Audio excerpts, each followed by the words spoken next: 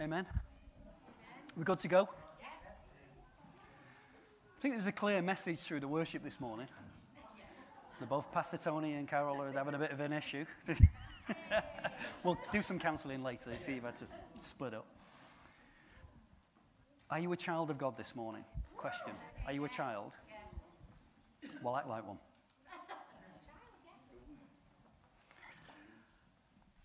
When I was knee-high to a grasshopper, it was not that long ago, my old mum, bless her soul, used to be, for those who knew my mum, a few would know my mum, she was a bit of a scurrier and a worrier.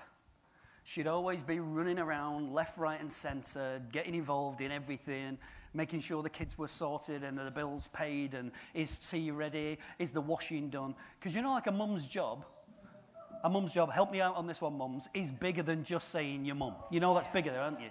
You're head of domestics, you're head of discipline, you're head of finance, you're head of cooking. There's nothing, all of it, Mel says, is everything, all in there.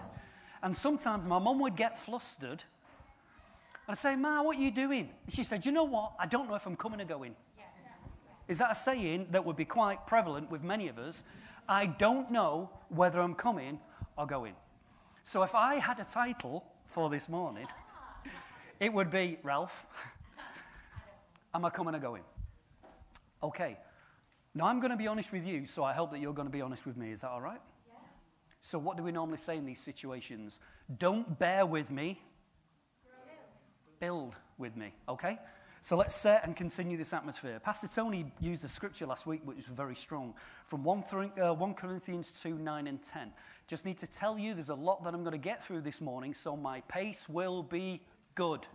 Okay, so if you can't catch up, there is the podcast, there are CDs, there are notes available if you want them. Okay, so are you ready to go? So it's 1 Corinthians 2, 9 and 10 says this. But as it is written, eye has not seen, nor ear heard, nor entered into the hearts of man the things that God has prepared for those who love him. But God has revealed them to us through his Holy Ghost. For the Spirit searches all things, yes, even the deep things of God. We said last week, or should I say Pastor Tony said last week, that is not our portion to be blind and deaf. Right, well, I said I was going to play with you. You've got to play with me this morning. It's not our portion to be blind or deaf. Is that right? It's our job to be seers and to be hearers. There is a story of Jesus when he heals the man who is blind from Mark 8:23 to 25, and it says this, so he took the blind man by the hand, he led him out of the town, and when he spat on his eyes and put his hands on him, he asked him if he saw anything. And he looked up and said, I see men like trees walking. Then he put his hand on him again and made the man look up, and his sight was restored, and he saw everyone. Why do we settle for seeing things in shadows and not seeing clearly? We want to live in that environment that says, in the kingdom of the blind, the one-eyed man is king. We settle for part measure. We settle for part breakthrough. We settle for part life, part maturity, part walk in Christ. As long as I can see a bit more than when I came in, things are all right. It's not all right. It's not all right to settle there, because we are those who should see with clarity and should hear with clarity. And the people of God said, just checking that you're hearing. We are to see and we're to hear. We never and should never ever settle for that lack of clarity. In Isaiah 31 and verses 1 to 3, it says, behold, a king will reign in righteousness, and princes will reign with justice. Each one of them will be like a hiding place from the wind, a shelter from the storm, like streams of water in a dry land, like the shade of a huge rock in a parched and weary land, to those who turn to them. Then the eyes of those who will see will no longer be blind, and the ears of those who will listen attentively. What has God been saying to us? There is an awakening. There is a wooing. There is a drawing close. Will you set your ear attentively to what I'm saying? So you can hear, but do you listen? You know, ask Ange, one of her big bugbears. I'll be honest with you now, being honest. One of Angie's big bugbears is Ange hates it when she thinks you're not listening to her. Now, I'll do something with the boys. I'll say, look at me when I'm talking to you. But my boys, both of them, have this wonderful piece of DNA that comes from me that looks like I'm not listening when she says, right, what did I say? And then you repeat it back, and you can see her. She's really cheesed off because she wants to give it you both barrels. Just because it looks like I'm not paying attention doesn't mean I didn't hear you. But in hearing you also didn't mean that I was listening. It means that I have an ability to capture information when it's in the background and it goes into that dark space, whether or not I think it's important or not, that I can press the rewind button and things come back out. So that is one of Angie's big bugbears as far as we're concerned. Are you listening? Are you hearing? And can you bring something back?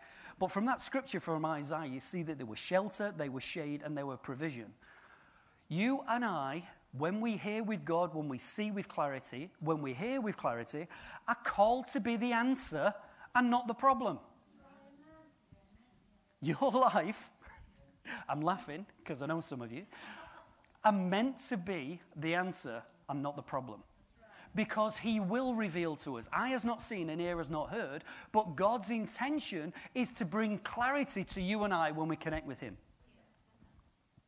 Okay, right, this side of the room seems to get that. As we connect with him, he brings greater clarity and understanding to us that we can walk out. I love this scripture that I've used this year from Job 8:7. Though your beginnings may be small, your latter days will be great. Though your beginnings may be small, your latter days shall be great. Though your beginnings may be small, your latter days will be great. Do you know what? If you can't convince yourself, God's never going to convince you. I may have started here, but it's not my starting point. It's my end point that matters. Amen? We are approved. We are aligned for and by his will. He aligns me. The songs we've been singing this morning, my sin was covered by his grace. The blood still speaks. It speaks a better word than the blood of Abel. All of this happens so that you and I can be held to be part and parcel of his will. And what were we looking at in Authentic? That I was born for such a time as this. That it wasn't just Esther. That God was the one, from what Acts tells us, that I was the one who set you in place in this time. I set your boundaries and boundaries when you should live, where you should live. You are perfect for this environment now. You and I are made to be changed and to be changed. But there was so much, like when Paul got up this morning and he was saying some things that I believe that some people are not convinced in this moment. There is an old saying, I'll roll back into the 80s. There used to be a saying that was often used in church that used to go like this. When the devil reminds you of your past, well, we see who's around in the 80s here, don't we? Remind him of his future. That all the time he's looking to see you reduced, but he himself is being reduced. We'll have that one for another day. You are moving from glory to glory. He is diminishing. You are moving more into the image and likeness of Jesus Christ. Amen? We are sons of the Kingdom King.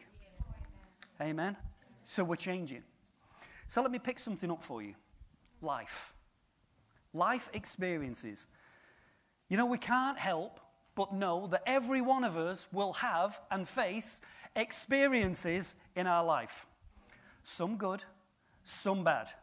But will those experiences that you go through, will that be what holds you? Will that be what shapes you?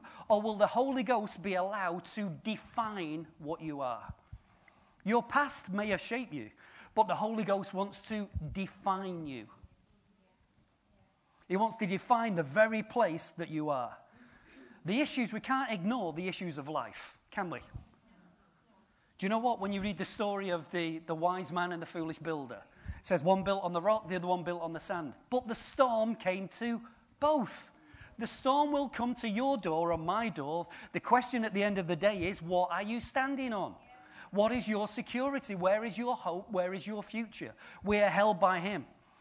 There's an outstanding verse that we all know, but I'll give it you anyway, from Isaiah 45 and verse 9. It says, can the clay say to the potter, what are you making? I looked at that verse this week and I did some little bit of research. There is one translation. Do you know what the translation is? God, you don't know what you're doing. Can the clay say to God, you don't know what you're doing? I bet you have. You were shaking your head and go, no, it can't, but I bet you have. I bet you have like I have. I said I'll be honest with you if you're going to be honest with me. There are circumstances that you go through in life. There are situations and you say, my God, you don't know what you're doing. And then we go and intercede and try and press into God to try and inform him what's going on. Do you know, God doesn't need to know what's going on. He doesn't need your help to inform him. He is the Alpha and Omega, the beginning and the end. He doesn't live in time, he lives in eternity. And because he lives in an eternity, he was in the garden, he's at the cross, and he's in Revelation all at the same time, at the same place. He knows what your day's been like. He knows what needs you have. He knows what lack is in your situation. God knows. The problem that we have is that we don't know that he knows. And if we can get to the place of understanding, he knows, then maybe you or I might come into a different position of rest. So there's a difference between a rest and God's rest. When all hell's breaking loose, I can still be like Daniel in the lion's den, getting 40 winks. See, when you read the story of Daniel in the lion's den, he didn't turn around and said, and they opened the door, and he was building in the spirit, and he was interceding, and he's walking the floor, speaking in tongues, and he's commanding every lion to be still and to get back. He sat in the assurance of knowing that God was in control. But your issue and my issue is, we don't know if we're coming or going. Situations dictate in life that will push us one way and push us back the other way. One of the magic things to ever understand is that God knows about you, warts and all. See, you can have your Facebook profile. You can have your best Instagram. You can get out your Photoshop and get rid of all your wrinkles and your spots and your blemishes and all that kind of stuff. But God still knows what the real you is like. And he still likes you. He still loves you. Oh, right. Mark that one down. Next time preaching, let's deal with how God likes me. God loves me. He likes me. He sent his son to die for me. Everything that you think, everything that you plan, everything you scheme and fantasize about in the dark, that you wish that no one would ever expose in the light, he knows. He knows my anxious thoughts. He knows when I stand. He knows when I sit, when I rise. Where can I go from your presence? Where can I go from you? If I go to the depth of the sea, you're there. If I go to the height of the mountains, you're there. He understands and he knows and he still loves you. And he still calls you a child of his. Our issue is always being in that continual fight and struggle of knowing, where am I? What am I doing? Where do I change? Do I change? Shall I change? Once you accept Jesus Christ as your personal Savior, he gives you the power and the right to change. Oh, right, 3 of us. He gives us the right and the power to change. And he enables us to choose a new reference point. Your reference point is, I'll just throw some names out. If this is your name, I'm sorry. You might turn around and say, oh, my name's Michael. I used to be a pimp. My name's Mary. I was this. My name's whatever. I had an abortion. You are not known by your behaviors. There is a new reference point that we are washed, that we're bought, that we're clean, that we have value. We have value. The world wants to tell you continually, David, you're just a number. You're not a number. In this environment of the world, you're a number. But to him, you're a son and daughter of the living God. You are valued. The same price was paid for you as it was paid for any other individual. The blood was shed for you and for me. We sang the song, didn't we, this morning? I am no longer to... Shall I unveil a few monsters of fear for you? Let's unveil a few monsters. Exposure. The fear of exposure. What am I, or should I say, what am I really like? Would people know the real me? There has been something that came up, we picked it up in the group this week. There is more references now of people self-harming than anything else. I need to portray this, but the pain on the inside is massive. And I heard one guy actually say on the news that he was interviewing some people. Who was it? It was Alistair Campbell was on TV the other day, and he was talking because he'd suffered himself from mental illness and depression and different things. And he went to talk to some of these girls and boys who were self-harming.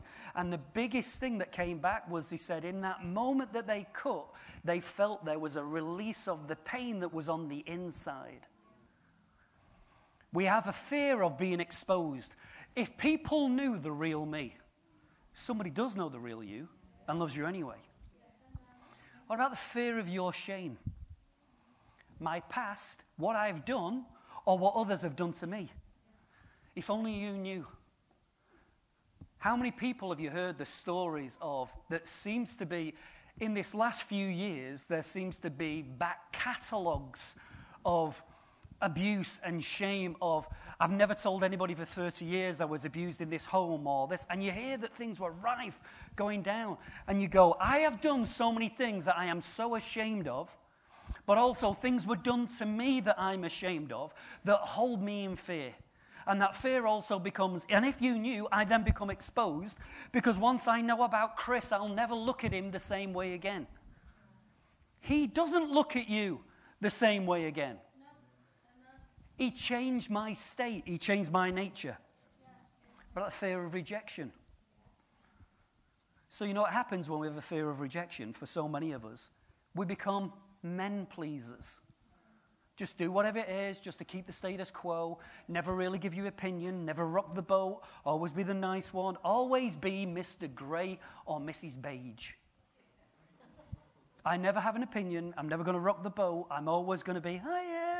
And I'm just kind of squidgy, edgeless individual that kind of goes, because of rejection, and I want to be loved by everybody, I'll always tell Eric what he wants to hear, not necessarily what he needs to hear. And you know the worst place to have that issue is when you stand here.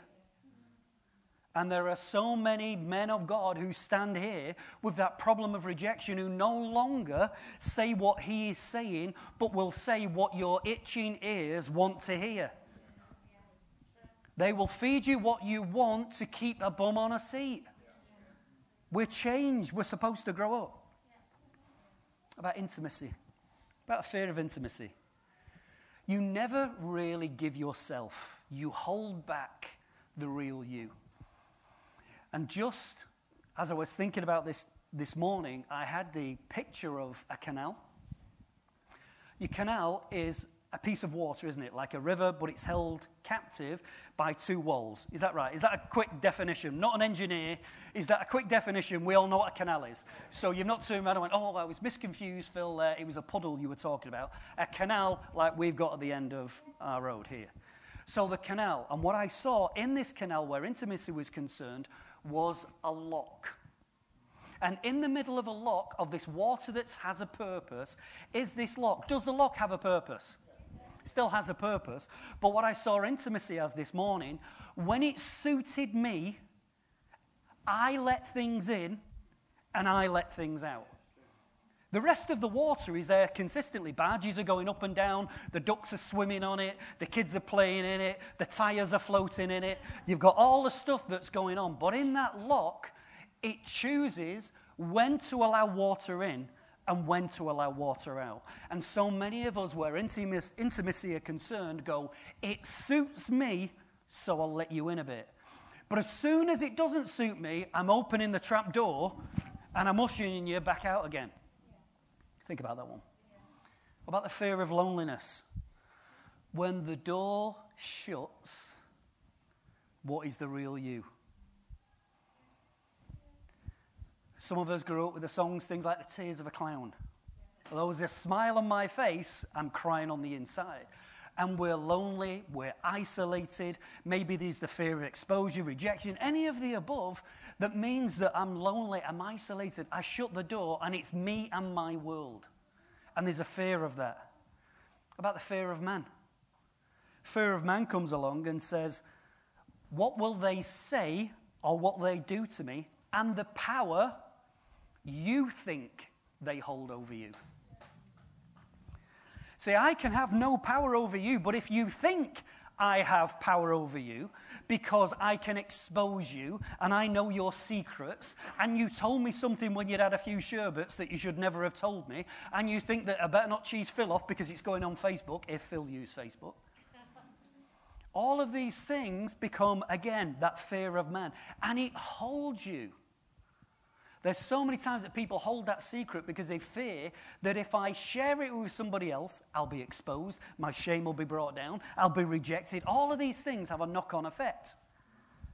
What about fear of the future? What will it hold for me? My life is going downhill. Somebody said getting up to 40 is the hill, and then after 40 you start going downhill. And then a generation who got to 40 said, no, 50 is the new 40. When I get to 50, then it might be going down. And then the ones at 50 went, hang on a minute. You're not doing this because life's still good. When I get to 50, 60 is the new 40. And we move the goalpost, don't we? Right, for anybody over 40, we move the goalpost, don't we? Because life's not over. But there is fear of this future because there was once when your assets have now become your liabilities. Your assets have now become your liabilities. And I can see you pondering, saying, Phil, what you're talking about. Let me just give you a brief scenario for that. Pastor Tony and I are in the gym, we're working out, we're doing some stuff, as the pastor says, stallions are giving it some. And then people ask you, what are your body shape? They go, you get on the machine, it says, what is your body shape? Enter your body shape here. Athletic. Big boned. And then Tony said he's looking. So what are you looking for? He said, chest of drawers. So what do you mean chest of drawers? He said, my chest is in my drawers. There was a time when your assets were what you could sell. Your look, your figure, your beauty, your hair when you had some. All of these things were assets, and now they're liabilities that you're trying to prop up and change any way that you can. But that fear of the future can often be, if I can't sell this, what does anybody want? What about what's on the inside, not just what's on the outside? I won't say it. I was going to say it, but I'm not going to say it. No, I'm moving on. No, I'm not. I'm not going to say it about beauty being skin deep, but we'll leave it. What about the monster of fear of lack? So we start to focus on everything that we don't have rather than what we do have. It produces in us a poverty mentality. And a poverty mentality isn't about how much money I've got in the bank. I lack relationship, I lack intimacy, I lack friends, I lack connectedness, I lack purpose, I lack belonging, all of these things, and it makes me so that I end up being some kind of miser, trying to hold on to everything, and instead of being that two-way gateway, it comes in and passes out. When it comes, I try and hold on to it so much. All of these are expressions of fear. Now, you sang this morning, I am no longer a slave to fear. So you better go and have a word with yourself. You better have a word with yourself. All of those things that we've talked about, whether your life experiences or the monsters of fear, all are real and all are relative in the life and times that we lead. But there has to be something else for us. The definition of a slave is this: one who is dependent or controlled by something. So what are you dependent on, or what are you controlled by? What are you dependent on, or what are you controlled by? So many of us believe that if we live in the area of our soul, our emotions, then everything's okay. You realize that you're a spirit being, your emotions come second. I didn't say we ignore them. I didn't say we're machines. But when you change the order and the spirit man is pushed to one side and everything just becomes about your emotions, you will always be rocky. You're on an uneven state, say the least on that. But we are given the tools to change because of what Jesus Christ has done. And again, speak to Pastor Tony if you've never been exposed to it. His writings on the Calvary software package, yes? Find out that it wasn't just coming to the cross, it's life beyond and through the cross that will enable us to move from one degree of glory to the next, that allow us to come to intimacy, that allow us to find him under the apple tree, that allow the Holy Ghost to reveal him to us, that leads us into all truth, that causes us to be changed and transformed. All of those things are found when we go through the cross. Religion wants to keep me at the cross, always a sinner, always never being good enough, always waiting, always being dependent on that great day. It is a finished work. He's now sat down at the right hand of the Father, waiting for you and I to come to maturity. So the Spirit and the bride say, come. He's coming for a bride without spot, wrinkle, or blemish. We have to grow up before we go up. All changes. Let me tell you about the great leveler.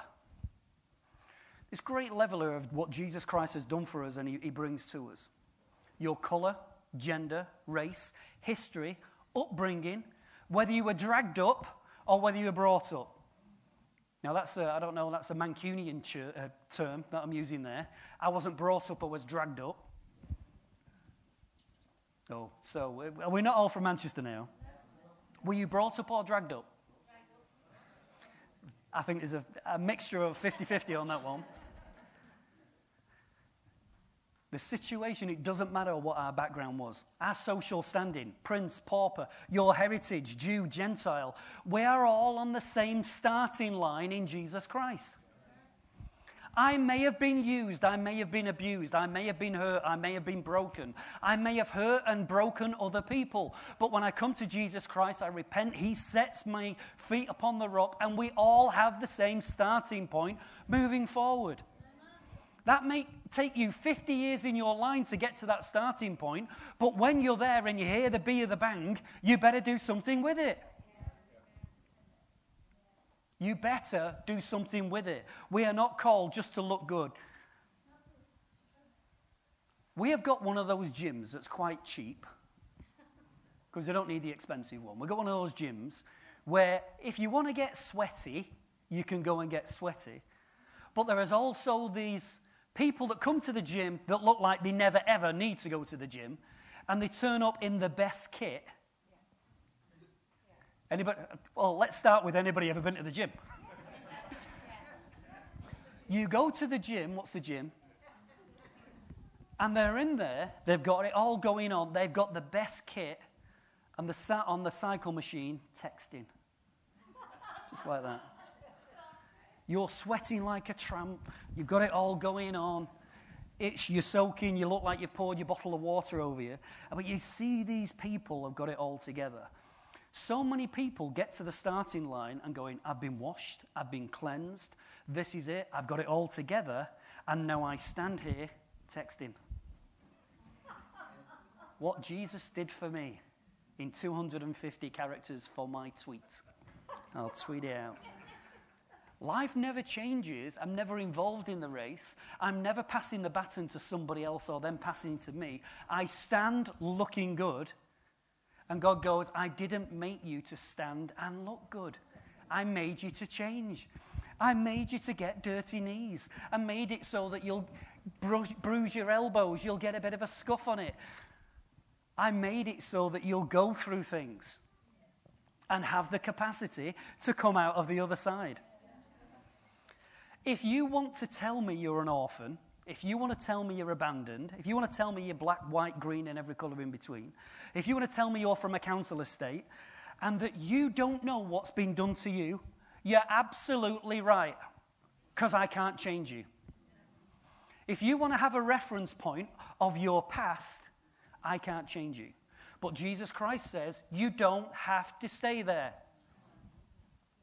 Even when the person or the teacher told you at school, you're never going to do anything. You'll never achieve anything. You're always going to be a numpty. The best you're going to do is this or do that. Or maybe it was your parents or your friends or your social group. Or we said you're a rubbish husband or you're a rubbish wife. Why, parenting? Oh, you're rubbish. You need to get on a course. Everybody who reduced you, if you want to stay there, stay there.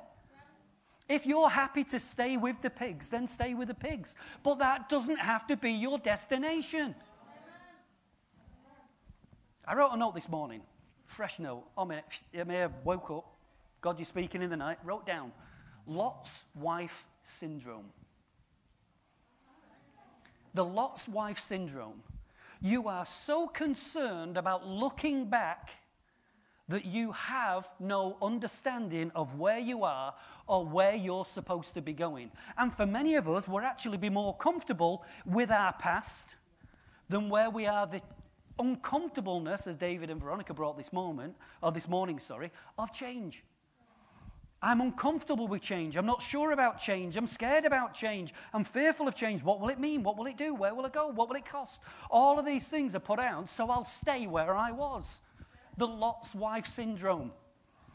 I'm leading you from Sodom and Gomorrah. We're going to a good place. Just follow us. But whatever you do, don't look back. She's turned into a pillar of salt in that moment because even though she had the direction of what was going to be good for her moving forward, she couldn't help but have that as her reference point. So where's your reference point? Am I coming or am I going? Am I staying where I was or am I going where he says I'm going? Am I becoming what he says I should become? Because again, let us help you into a little secret. This is not about special ones. This is not all about who prayed the most, who read the most, and who's got the most copies of Every Day with Jesus and the most fridge magnets. This is about me learning to walk with him. And as I walk with him, it's my right, it's my power to change. Thank you, Veronica. It's your right and my right to change. So I am no longer a slave. So that leads us very nicely into no longer. If you do a study in your Bible, every time you find the term no longer, underline it. Because God, by the Holy Ghost, is making a point. If something is no longer, then I am coming into something new. If I've not come into something new, I can come into something new because no longer are you this. So should we have a look at a few no longers? Okay. Ephesians 2:19 says this, consequently, you are no longer foreigners and aliens, but fellow citizens with God, God's people, and members of his household. I am no longer a stranger, an alien, or a foreigner. I am part of the household of God. If God did a census, you'd be in it. The census comes around, what is it, every 10 years? Census comes around. And they say, will you name the people who are in your household? And then they hold that information against your address. If there was a census, God said, Chris is in my household.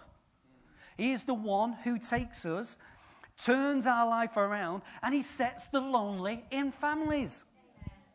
I am no longer an alien. I am no longer a foreigner, but I belong to the household of God.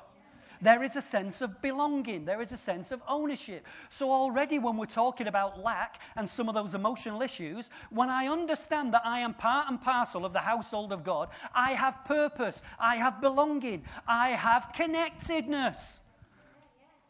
If you want to say, I'm not, right, fine, but he says, no longer are you a foreigner or an alien, but you are part of my household. So tell your face. I am no longer separated in that area. Amen?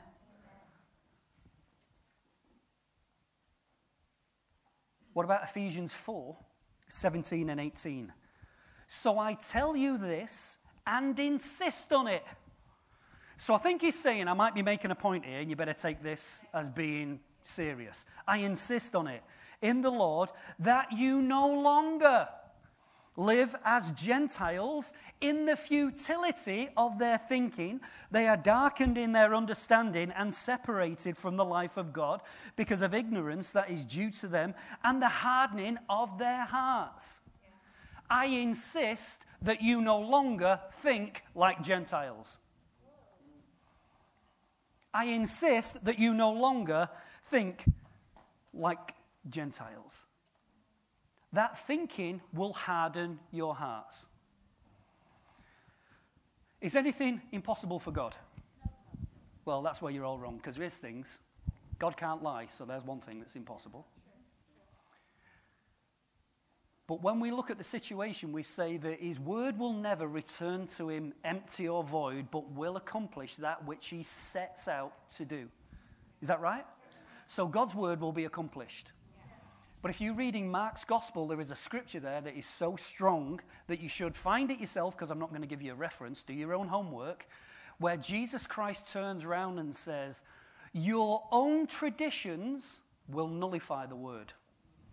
So the word comes to you, but your way of thinking, the way you establish yourself, the way that you want to drag so many things. You see, we are meant to be new, born-again believers. Amen? Filled with the Holy Ghost. Speakers in tongues. Why is our most frequent language Google? People are fluent in Google. If I've got an issue, Google. If I'm trying to find out my problem, Google. And then what I will do is, I think I told you a few months ago of my nephew was having some issues after being in Australia. And he went to his doctor and told his doctor the exact symptoms that he had. And the first thing doctor said was, you've been on Google. Because that isn't going to come out of your mouth, but you've now convinced yourself of the answer that I found on Google is what will set me up. Now I am to no longer insist on it, think like the Gentiles. So where is my word content? Where is it I find his face? Where is it that he changes me? Or is all the time, yes, I had my self-help class, and I went through, listened to the latest guru, and I read these books, and it was all about me. I've got to find my wellness and my wholeness. Do I need wellness and wholeness? But there's a way to find it. He is the gateway, not some kind of counterfeit. But I am to no longer think like Gentiles. Romans 6:6. For we know that our old self was crucified with him so that our body is no longer ruled by sin, might be done away with, that we should no longer be slaves to sin. So I am no longer a slave. We sin because of our habit, not because of our nature. Now we've covered all this in Authentic. I am a new creation, the old has gone, the new has come. If a man sins, there is a way to put that right. By 1 John 1 verse 9, if I confess my sins, he is faithful and just to forgive my sins and cleanse me from all unrighteousness. If a man continues to sin, he is not part of Christ. Again, John. My life, I sin because of sin habit, the things that I need to learn to change. He dealt and gave me a new nature. I must deal with my habit. So no longer keep making excuses and justifying your habit. Well, you know, it's like if Adam fell and Eve fell, what hope is it for me? You are a new creation. The old has gone, the new has come. Remember, what is a slave? To be dependent on or controlled by. I live with the responsibility of a free man. You see, when you're a slave, there is only certain things you can do. Do you know when you're a slave, you ain't getting a lie-in? You're not getting a lie-in. When it goes, right, 6 o'clock, you're up, you're making the fire, where's me breakfast, all the stuff's going on. If you was to live by the rules of a slave, your life is governed by the actions, thoughts, and processes of somebody else. Is that right? But I am no longer a slave, but my freedom can be a bigger hindrance than being a slave. You can ponder that one for a little bit. The freedom that I have What was it that Paul battled with in the New Testament church? That people turned around and said, we should sin more, that grace can abound more. How unbalanced was that approach? Oh, well, Jesus can show that he loves me even more because he has to keep forgiving me, and I keep telling people how the way he changes my life. And we love it. Don't we love, I love this whole thing of God of the second chance. I am so grateful that God has been God of the second chance. You lot might be perfect. You've all sainthood. You've already got it. You're all going to heaven. The fanfares are going to rain when you walk in. For me, I'm sneaking through the back door when no one's looking. You might be great, but I know in my life where I've had to come back, where he found me, he laid his hands on me, and I met that God of a second chance. But now I have an understanding of the liberty and freedom that he brings to me. As a son that I don't have to be held captive, there is a responsibility. And sometimes it's better to never know than to know. But that's for another day. What about Ephesians 4:14 and 15? Then we will no longer be infants, tossed back and forth by waves and blown here and there, by every wind of teaching and by the cunning and craftiness of people in their deceitful scheming. Instead, speaking the truth in love, we will grow to become in every respect a mature body in him. We are no longer infants tossed to and fro by every wind of doctrine, teaching, cunningness, craftiness, and deceitful scheming. Can I just make a reference point here for a second? Cunningness, craftiness, and people and their deceitful scheming. That's in the church. That's not outside of the church. Phil's gospel, the gospel according to Mancunian, this is where it goes. If you don't want your pants pulling down, you better sort yourself out. See, when we're an infant, I'm dragged one way or another. People tell me, oh, this is what should be done. This is how it is be done. They get experience and make it doctrine, which is never true. Your experience will never... Is your experience real? Yes, but it's not doctrine. And people come along and they have a deceitful, scheming way of how to get your money, how to draw your resources, how to hold you an emotional captive. Where it is for freedom that Christ has set you free, so be slaves no longer. I'm not just turning around and saying we've just started the union of church. We've started a trade union in church. You're going, everyone through, all out, everybody out. Pastor Tony said something, everybody out. We are not doing that, but like the Bereans, we are called to be men and women who will search the scriptures for ourselves. No longer be an infant. You know what scripture says about an infant? It says if you are like an infant, you cannot inherit it, and there's no difference between you and a slave while you remain a child. Because you haven't come to age, and we cannot trust you with the future and the wealth of what has been laid up for you. So you go, why does it always work for Dave and not for me? Maybe you need to grow up. Because these are things that nobody wants to tell you, but maybe you need to grow up. Maybe I need to grow up and take some responsibility. You know, we were talking in the group on Thursday night, and one of the things was, you go, where are all the miracles? Where are all these miracles? Where's the healing? Where's the breakthrough? Where's the miraculous? And you look around the room and go, you're the problem. You're the problem. Because God's not the problem. He's not changed. He's the same yesterday, today, and forever. He's looking for a man to work in and through, a body you have prepared for me. You're the problem. If I can stop being an infant and move to maturity and grow into the mature Christ, he cannot help but move in me and through me.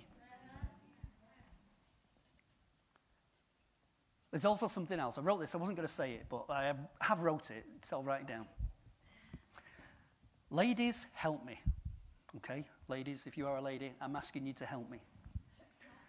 Just because a man grows in stature, he's now 6'4", because I'm 6'1", so he's 6'4", he's a big guy, never meant that he became a man.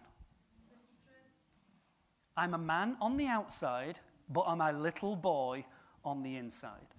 And you tell me, ladies, you don't struggle so often with the little boy in the man that you married, or you were dating, or you've been around, or you were turned off by because you found him on Tinder, or wherever you found him. You went out and you found this guy and he looked everything that you wanted. And then he opened his mouth and the little boy came out. Right, okay. All of you, I said I was going to be honest with you. You weren't going to be honest with me. So if you've closed your Tinder account, you've done your dating web, you've done all these bits, that's fine. But there is so often you are looking for the man who will help you to grow, to cover you, to help you so that he can take the lead, that you can feel covered, secure. Come on, ladies, help me out here. In all of this stuff that you're looking for, not just how big his bank account is, and have you got your 5-year plan? Who cares about your 5-year plan? What is this that I'm going to be joined to? Can't be the little boy who's going to run home to his mom or say, I want you. I didn't marry a wife. I married my mother in a different void because she's got to clean for me, cook for me, pick me socks up off the bedroom floor. Yeah, that's true. Well, he's only me and Julie. Maybe, ladies, maybe you've already tamed him. That's all right. Maybe you've already tamed him. Or what about, fellas, when you meet that girl who's still the little girl, somebody's princess, who feels I'm entitled to everything, and you should just go and get for me, and there's no partnership, stop it. 2 lovebirds on the front row here, looking at each other starry-eyed. We see the elements of her failings, and where any time there's a problem, wants to run away back to her Rapunzel castle, that if she chooses, she'll let down the hair and give you access, but if not, I'll pull it all back again. And they use manipulation. Men will use intimidation, but ladies, you have a better one. In manipulation, flash of the eyelids, the roll of the ankle. It can be anything that you've got. The fist is... It's a Mosley thing. It seems to be. It's a Mosley. But in all of this, I have to move from the infant state to the mature state. What about 2 Corinthians 5, verses 14 and 15? For Christ's love compels us. To be compelled is force or obligation. Because we are convinced that convinced that one died for all, and therefore all died.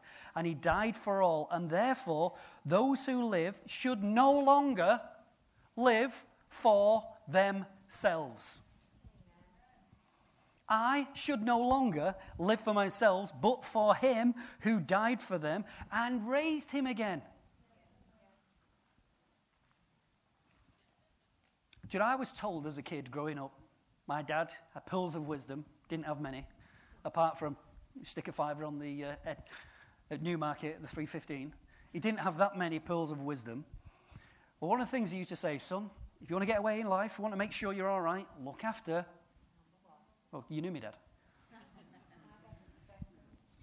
Look after number 1. So what we do is we spend our lives making sure that I protect number 1. And in protecting number 1, all the things that we sought before, I will stay an infant. I will stay a slave. I will stay distant. All of the things that he said you are no longer to be, when I look after me and don't expand what I am, I become an island all of my own. I'm reliant on me. I don't need any other people. Now you always go, that's not me. Veronica will say, that's not me. I might have a problem with my verrucas, but I don't have a problem with this area of being on my own until you have to do something with somebody else. And then we find out how many times you've got a problem sharing your life with somebody. Because all of those fears then come back. Rejection, shame, all of those things we looked at sat in the background, but I no longer have to be that way. Is that right? We have a term here in the Dream Center that says that when I understand corporate unity, I move from I to... Were you not around for the 6 months when we taught that? We move from I to we. There is a corporate responsibility. The whole thing of when Scripture says, why don't you prefer one another? Why don't you live for him? Why don't you stand for him? Why don't you declare? There is an element of where we do life together. But it's bigger than me. Galatians 2:20. I have been crucified with Christ, I no longer live. I no longer live, but Christ lives in me, and the life that lives in the body, I live by faith in the Son of God, who loved me and gave himself for me. The I life has to come to an end. The church body of Jesus Christ will be so much different and so much more vibrant if the I life came to an end and Christ was brought first. If we made him pro-evident in everything that we do, he's the center of our worship, he's the center of our praise, he's the center of our testimony, he's the center of the life that we reflect. If Christ is central and I'm not the one being seen, things will change. I said things will change. But if the I life will never come to an end, I will never live for somebody else. Each one of these steps can either be a separate stepping stone or can be the dominoes that each one leads into the next. If you can never come to say, Christ died for me, and I no longer live but him, I'll never come into maturity into any of the other areas, because every time I come to church and find myself in God's presence, it's all about... Now, I told you this. I said I was going to be honest. If you're not going to be honest, that's fine. And it's not my job to try and beat you up. It's our job to look at it and say, when Scripture says no longer, it means no longer. So don't stand with all gusto singing, I'm no longer a slave to fear. Got all that bit. Got to have a bit of gravel in your voice. I am a child of God. Woo! Straight, I'm in. Pass the audition. X Factor, I'm going to judges' houses. Joe Cocker turns up, as Chris said, beautiful. But if I don't find the no longers, I will continue to justify how I have always lived and wonder why I'm waiting for a Sunday morning for the word just to change my life. Grow up. Word to the wise, grow up. And to this side, to the wiser, because he's more grey on this side than he is on that side, grow up. Grow up. John 15:15. I no longer call you servants, because a servant does not know his master's business. Instead, I have called you friends. And everything that I learned from my Father, I have made known to you. No eye has seen, no ear has heard what God has laid up in store for them. But this has been revealed to... Why? Because I no longer see you as servants and something that is subservient to what's going on. You are my friends. Help me. You are my friends. I no longer call you servants, and I will reveal to you the thoughts, the counsels, the passions, the desires, the direction and the wantfulness of God. I will reveal to you. And this then folds you and I into a very, very distinct category. It was given to Abraham. And Abraham was a friend of God. Look through Scripture and see how many times the term a friend of God is used. You will find it. But he says, I no longer call you servants, but I call you friends. Our status changes completely when I no longer. Let's come into a conclusion. Romans 6 and verse 9. For we know that since Christ was raised from the dead, he cannot die again, and death no longer has mastery over him. You see, that's good until you actually start drilling down a little bit. If death has no mastery over him, death has no mastery over... Because I am part of his body. He's the head and we're the body. What's the point of going, right, here we go. We've got one of that, what's that Martian film? The Martian film where you've got the head of Tom Jones just in a jar, Martians landing or whatever it was. Mars Attacks. Jesus Christ is not a head in a glass jar waiting for something to happen. We're the body, so whatever happens to the head, we are attached to. Maybe.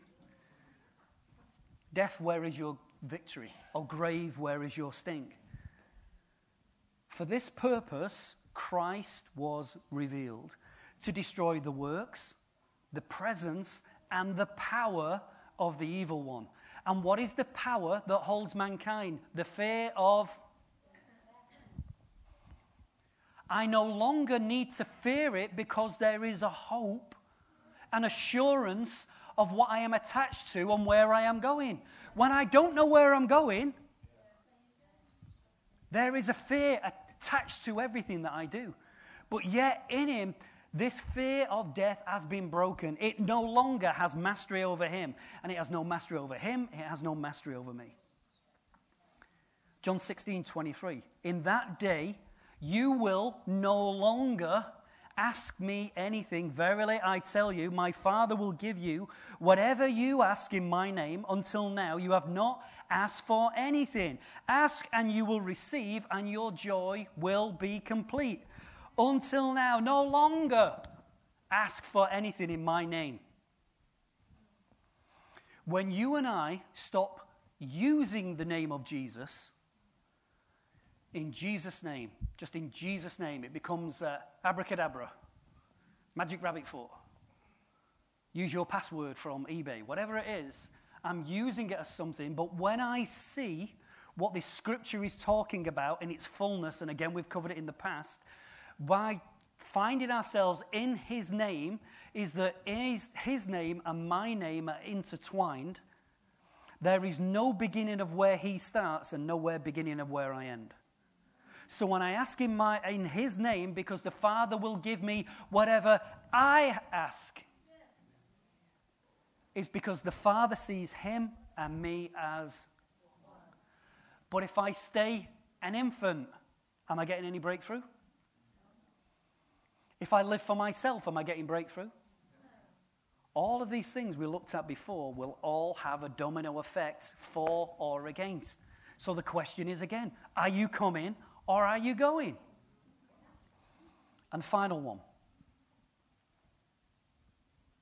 John 6, 66 and 68. This is one we don't like, but I'll throw it out anyway. From this time on, many of his disciples turned their back and no longer followed him. You do not want to leave me too? Jesus said to the 12. Simon Peter answered, Lord, where shall we go? For you have the words of eternal life.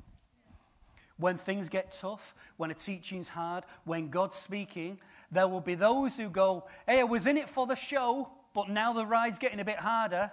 I no longer follow. And do you know what? Do you know what the hard bit about that is? That could be you or it could be me. Because the person who makes the decision is me. You know what we found out about being in church for a long time? We've been around for a long time. The last person to know that they're backslid is the one who's backslid. And if I turn around and said, poor Emma, it's your own fault sitting on the front.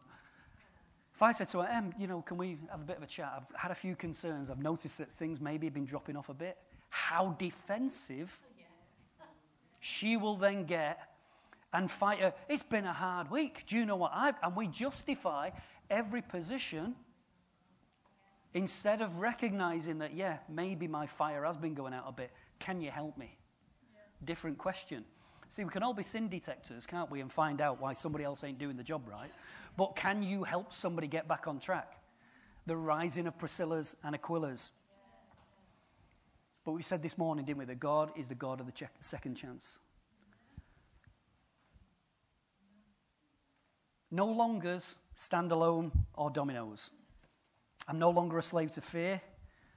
I am a child of God.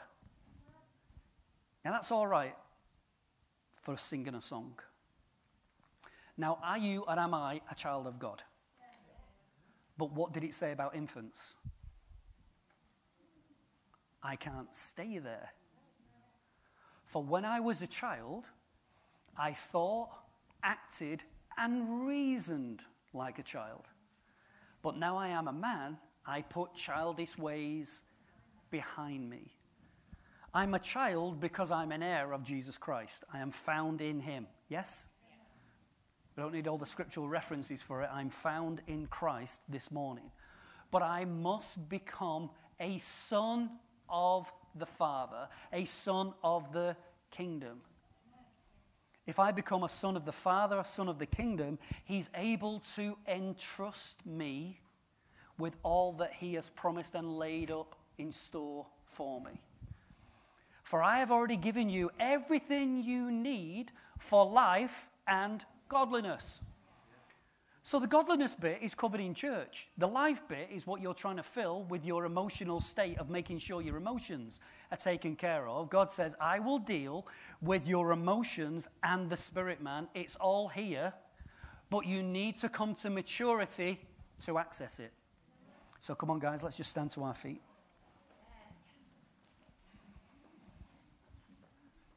I'm no longer. Are you running around this morning not knowing whether you're coming or you're going? The whole thing of, there was a slow uptake this morning when it started to say, I'm washed, I'm cleansed, my past is forgiven.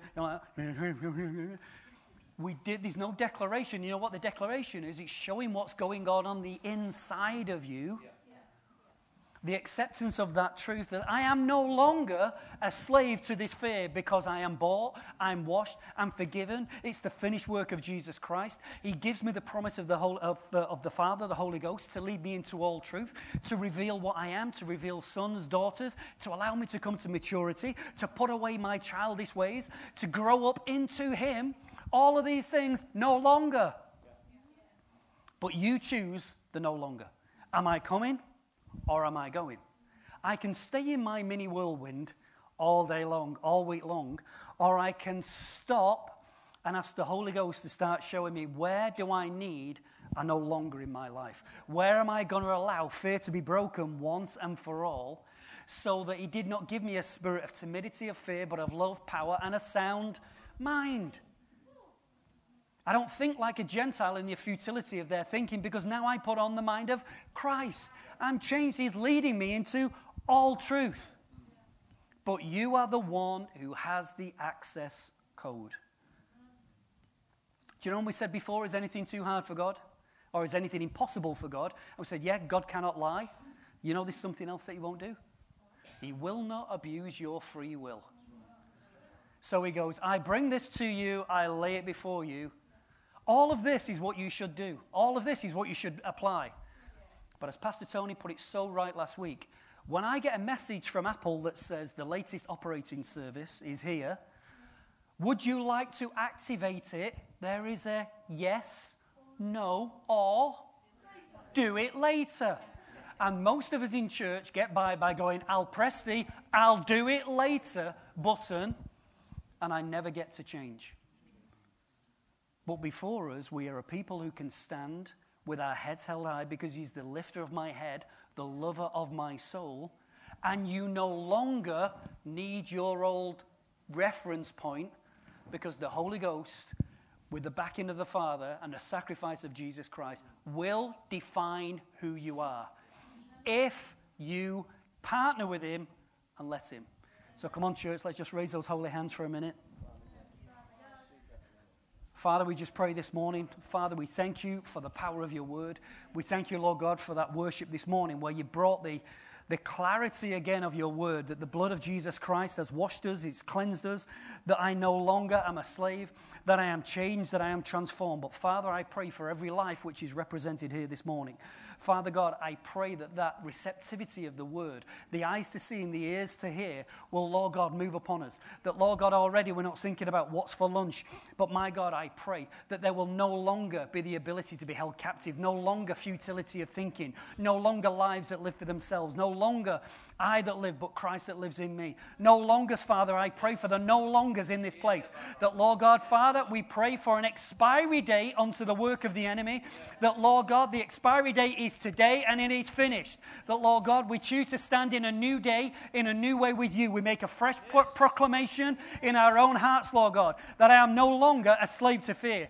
I will no longer allow the past to hold me back. I will no longer allow shame, intimidation, fear, rejection, lack of intimacy, all of those things, Lord God, I pray they come to an end from today. I pray from today a new man, a new woman, standing in a new grace in a new way. Father, because of that old-fashioned blood that we shed, that I am saved by grace, by faith. That's a gift of God that is not the working of man. Father, I thank you right now in Jesus' name for the sealed work of Jesus Christ.